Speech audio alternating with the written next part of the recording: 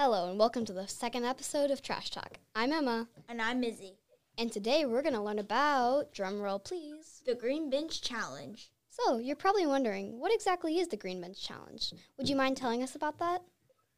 Sure. The Green Bench Challenge is a recycling contest where schools enter and they compete to collect 2,000 colored number 2 plastic bottles, which are things like laundry detergent bottles and shampoo. And if they can collect 2,000 of these in a 3-month period between February and May, they can win a really cool recycled green bench for their school. And so the bench is actually made from these plastic bottles, these kinds of plastic bottles, and recycled tires. So it's a way of showing them exactly, here's something cool that you can get for recycling this material. That's so cool. Here's another question. Who is able to participate in the challenge? Any school that is in Washington County or Madison County, Arkansas, as long as they have a team of students that's willing to help, they can participate. Good to know. Here's another question coming your way. What's the age limit? The age limit, there's not an age limit, so this could be, really little kids all the way up to 12th grade, K through 12. Anyone would be fine. Wow, no way. Hey, Mr. Taylor, what's another way you help remind schools to recycle other than the Green Bench Challenge?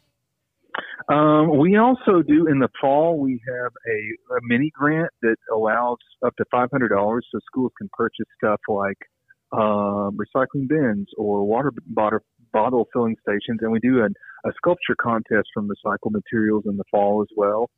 So those are a couple other contests to get people interested in recycling, as well as just regular visits to schools. Wow, that's a great strategy. So before we ask any more questions, I feel we need a joke. Emma, will you do the honors? Of course. Why did the scarecrow recycle? I don't know. Why? Because he wanted to be outstanding in his field. Good one. So back to the questions. So if we do the challenge, when is the start and end? Well, let's see. Today is January the 30th, so we can start now, and everybody has until May the 1st to start to collect all those bottles. That's really nice to know. How many bottles do we need to recycle?